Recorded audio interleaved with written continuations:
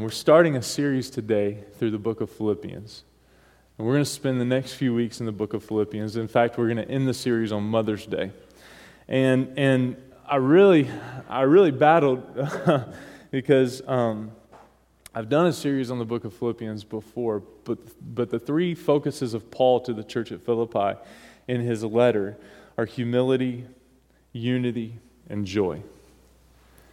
And I thought, wow, man, we started with prayer as Summit Community. What better three focuses for us to kind of start with from God's Word, to be encouraged with from God's Word as a brand new church. And so we're going to focus on these three things: unity, humility, and joy over the next few weeks, straight from the letter that Paul gave to the church at Philippi. Paul, who wrote 2/3 of the New Testament, planted a lot of the churches that you read about, the letters of two in the New Testament.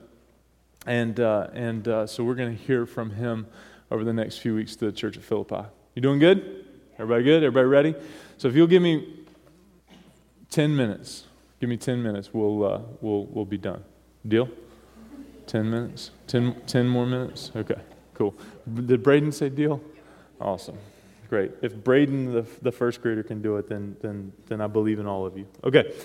Philippians chapter 1, starting in verse 1. Paul and Timothy, servants of Christ Jesus, to all the saints in Christ Jesus who are at Philippi, with the overseers and deacons, grace to you and peace from God our Father and the Lord Jesus Christ. I thank my God in all my remembrance of you, always in every prayer of mine, for you all, making my prayer with joy because of your partnership in the gospel from the first day until now. And I'm sure of this, that he who began a good work in you will bring it to completion at the day of Christ Jesus. Now, Paul in his greeting here, and we're going to look at the first 11 verses, but we're going to read a little bit, talk a little bit, read a little bit, talk a little bit. That's how we're going to get through this in the next few moments here. Here in the beginning, he reminds the church at Philippi in this letter that they're on his mind, that he can't stop thinking about them. How many of you really enjoyed the Olympics? Did anybody really enjoy the Olympics? I got a lot out of the Olympics. I think I talked about this a couple weeks ago. But one thing that I really enjoyed watching was curling. Anybody else just really get into the curling? Okay, great. 2022, we're going to have a Summit curling team in the Olympics. I'm just prophesying that right now, okay? I'm just believing it, okay? It's going to be incredible. But I'm all into this now, and I've figured out. I just thought they were throwing things. I didn't know there was a whole strategy to it, but there's like a whole scoring strategy and all. It's just really fascinating. I got into it. But one of the reasons I think many of us got into it is because the U.S. team started out horribly. They were like 1-5, right? 1 win, 5 losses. They ended up winning the gold medal. We love a comeback story. We love a comeback story, And this was truly like, this is like, they're going to make a movie about the 2018 curling, right? And they're going to call it Miracle 2, The second miracle, and it's, because we love, right, the comeback story, the underdog, right, and we're pulling, not only was it the Americans, right, but we're the underdogs, a bunch of truck drivers turned curlers, it's just awesome, the comeback story. Too much, too far. Okay, but anyway, we love a comeback story. And when the Olympics started, I was reading this past week, when the Olympics started way back when, hundreds of years ago, right? It wasn't the person that crossed the finish line first. Because in their runs, they would run with a torch. They would run with a torch. It was the person that crossed the finish line first with their flame still lit.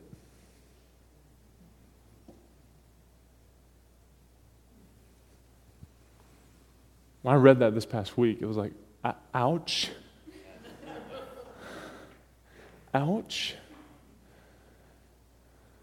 Because if you're anything like me, man, you're trying to light so many things, you're trying to do so many things, you're pulled in so many different directions, and your flame is like barely even smoking still. It's not about how you start, it's how you finish. Starting's important, but it's not the most important. It's how you finish. So this church was on the mind of Paul. And he addresses how they're going to finish. They've started okay. They still got work to do, right? But it was about how they finished, because he says he who began a good work is going to see it through to completion. So we're going to work on this. We did this in the first service, and I didn't give people enough warning. So on the count of 3, we're all going to take a deep breath together. Not just me, together. Okay? 1, 2, 3. You still with me? If you're still with me, guess what? God's not done with you. God's not done with you. In fact, He has just started with you. I believe He's just getting started. Susie Scally, I believe He's just getting started with you. I believe He's just getting started. He who began a good work will see it through to completion. God is doing some incredible things around us right now. Have you heard about anything cool this morning? He's doing some cool things. He's doing some unbelievable things. He's doing some God-sized things. He's moving some God-sized mountains that we couldn't do on our own, that we couldn't do in our own strength. But guess what? He hasn't even scraped the tip of the iceberg yet. The church at Philippi was on his mind. And then we look at verse 7 and 8, and he says, "It is right for me to feel this way about you." Not only were they on his mind, but they were on his heart. "It's right for me to feel this way about you because I hold you in my heart, for you are all partakers with me in grace, both in my imprisonment," which we're going to talk about next week, "and in the defense and confirmation of the gospel. For God is my witness, how I yearn for you with all affection of Jesus Christ." He yearned for them. He yearned to be with them. He wanted to be with them. They were on his heart. And he talks about something here, and it's one of, unity, right? It's one of the major themes of his book. And I think we all long for this word that Paul is really talking about here. It's fellowship. Fellowship. This idea of fellowship. Let me tell you, fellowship is not a meal. Fellowship is not, whatever, right? I think we define fellowship in a lot of ways right now. Simply, if you look at fellowship defined simply, it's to have in common. It's to have in common. To have in common. And I think we all work really hard at trying to have some things in common. Like I really, I like this style of music, or I like these movies, and we feel like, oh man, if I don't like the same movies that Dylan likes, then we can't be friends, right? Or if I don't like the same music as Donna likes, then sorry, Donna, we just can't be friends. I'll sit over there, you sit over here, and we'll try to survive each other, okay? But as I was in the DR this past week, I had a couple people that were on my team that go to the same church. They came to me and confided in me. Because it was one of those trips where I went down not planning to speak at all, and I spoke 4 times. Twice with a translator, which is always a lot of fun. The sermon's really short, so some of you are like, well, we should have a translator every Sunday then. And I said in my first message, I said a couple of things, and I'm still working on that vulnerability thing. I looked at the bus of my team, and I said, this has probably been the hardest year and a half of ministry that I've ever experienced in my life. There's a lot of reasons why that I can't get into, because I'm already 2 minutes away, and we're only on point number 2.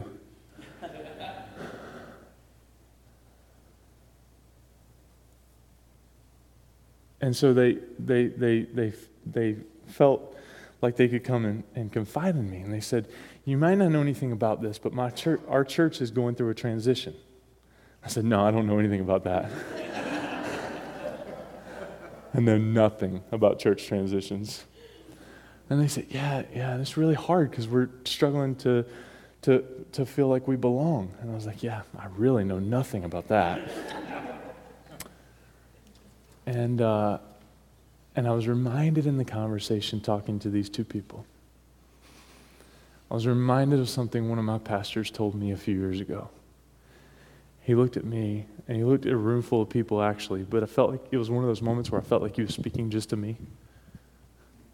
And he looked at me and he said, if your pastor and your church loves Jesus, nothing else matters.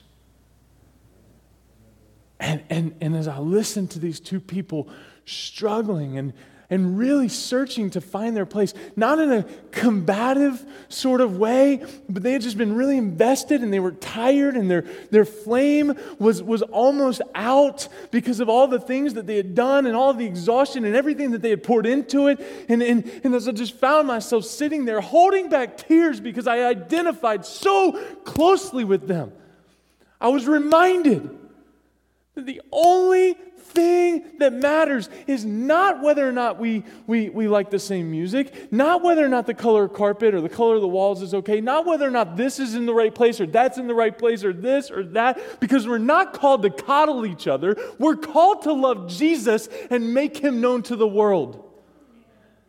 And that, church, is all that matters ever for the church at Philippi and for the church today. Do you love Jesus? Do you love Jesus?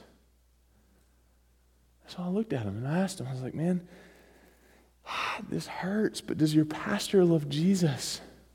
And they were like, yeah, beyond the shadow of a doubt. And I looked at him and I said, then hold his arms up. Because that's all that matters.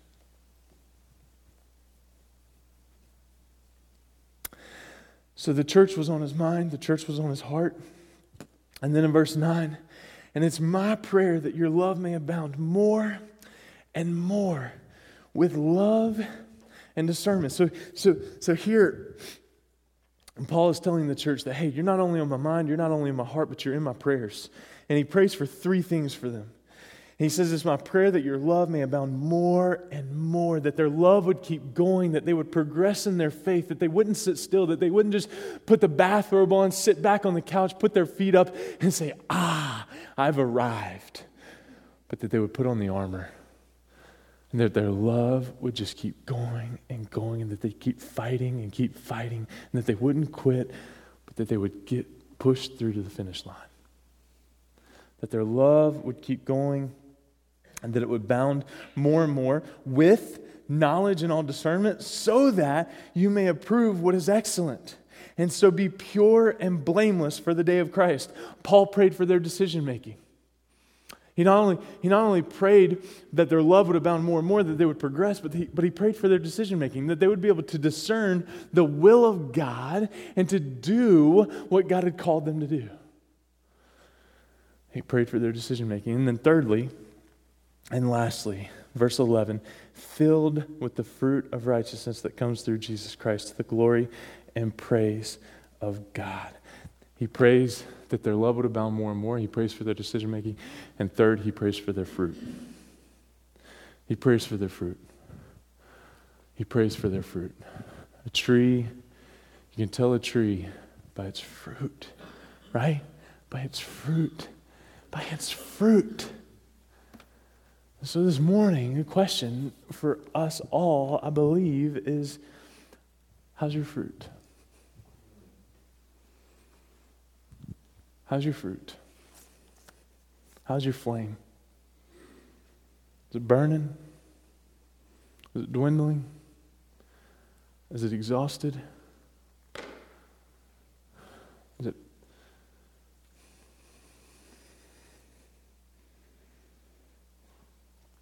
It's not about crossing the finish line first. It's about crossing the finish line with your flame still burning. I don't know about you, but that is hitting very close to home for me. I've got some guys that are going to come up, some people, I have no idea who's about to come up, but I've got some people that are going to come up and help me distribute communion, and the worship team's going to go ahead and come because we're going to pass out both the elements to you. The worship team's going to sing Jesus Paid It All, but as they're coming, stay in this moment. Stay in this moment with me.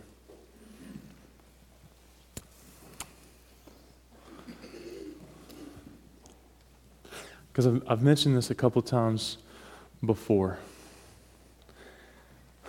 But I was really moved by this 2 weeks ago when we preached on it here, the prayer of Jesus, John 17, and the prayer for his church, when he prayed for all those who would believe, verses 20 through the end of the chapter, I believe is 26, but verse 20 and 21, he says, my prayer is that they would all be one.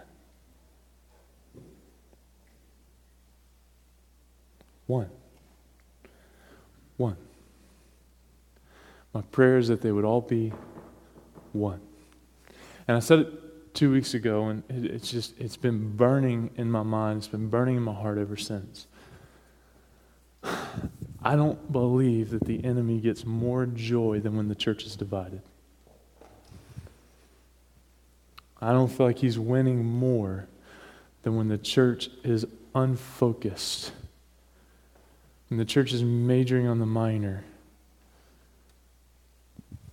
When we're not majoring on the major. We're not majoring on Jesus and his love for us and his love for people. See, all this is cool, right? I mean, Uganda is awesome. The work of the NAS at USM is awesome. And that's kind of excluded as to what I'm about to say, but we can go down and build 180 wheelchairs. We can go down and build 180,000 wheelchairs.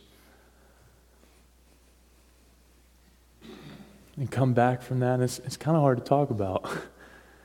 It's kind of hard to talk about Uganda. It took them a while to be ready to even share about that trip because there's a lot you have to digest because it's raw and there's only so much you can understand without experiencing it. And so God did things that I can't even share because it just wouldn't make sense. But what matters is what's your fruit tomorrow? What's your fruit today? Is it going to be defined by you leaving and saying, wow, man, that was a weird church service. They didn't really even do a full message. I mean, the pastor kind of had to rush through. They talked about all the things that God's doing everywhere else that I'm not even a part of. Psh, wah. Is that going to be the fruit? Or is the fruit going to be, wow, man, look what God's doing in the greater church of the world, and I got to be a part of it somehow because I know Jordan. Because we support the work of the navigators here, and the next great awakening is gonna just flood out of the University of Southern Maine and these college campuses across the state. Man, my pastor went down and turned wrenches for a week. Those chairs are gonna break tomorrow. But I got to be a part of it because I was able to kind of send him and lend him for a week to this other ministry so that he could go down and get filled up a little or do these different things. And we get to be a part of it. Why? Because it's the bigger church. Why? Because we have Jesus in common and that's all we need and that's all that matters. Because he came to show love and to bring hope.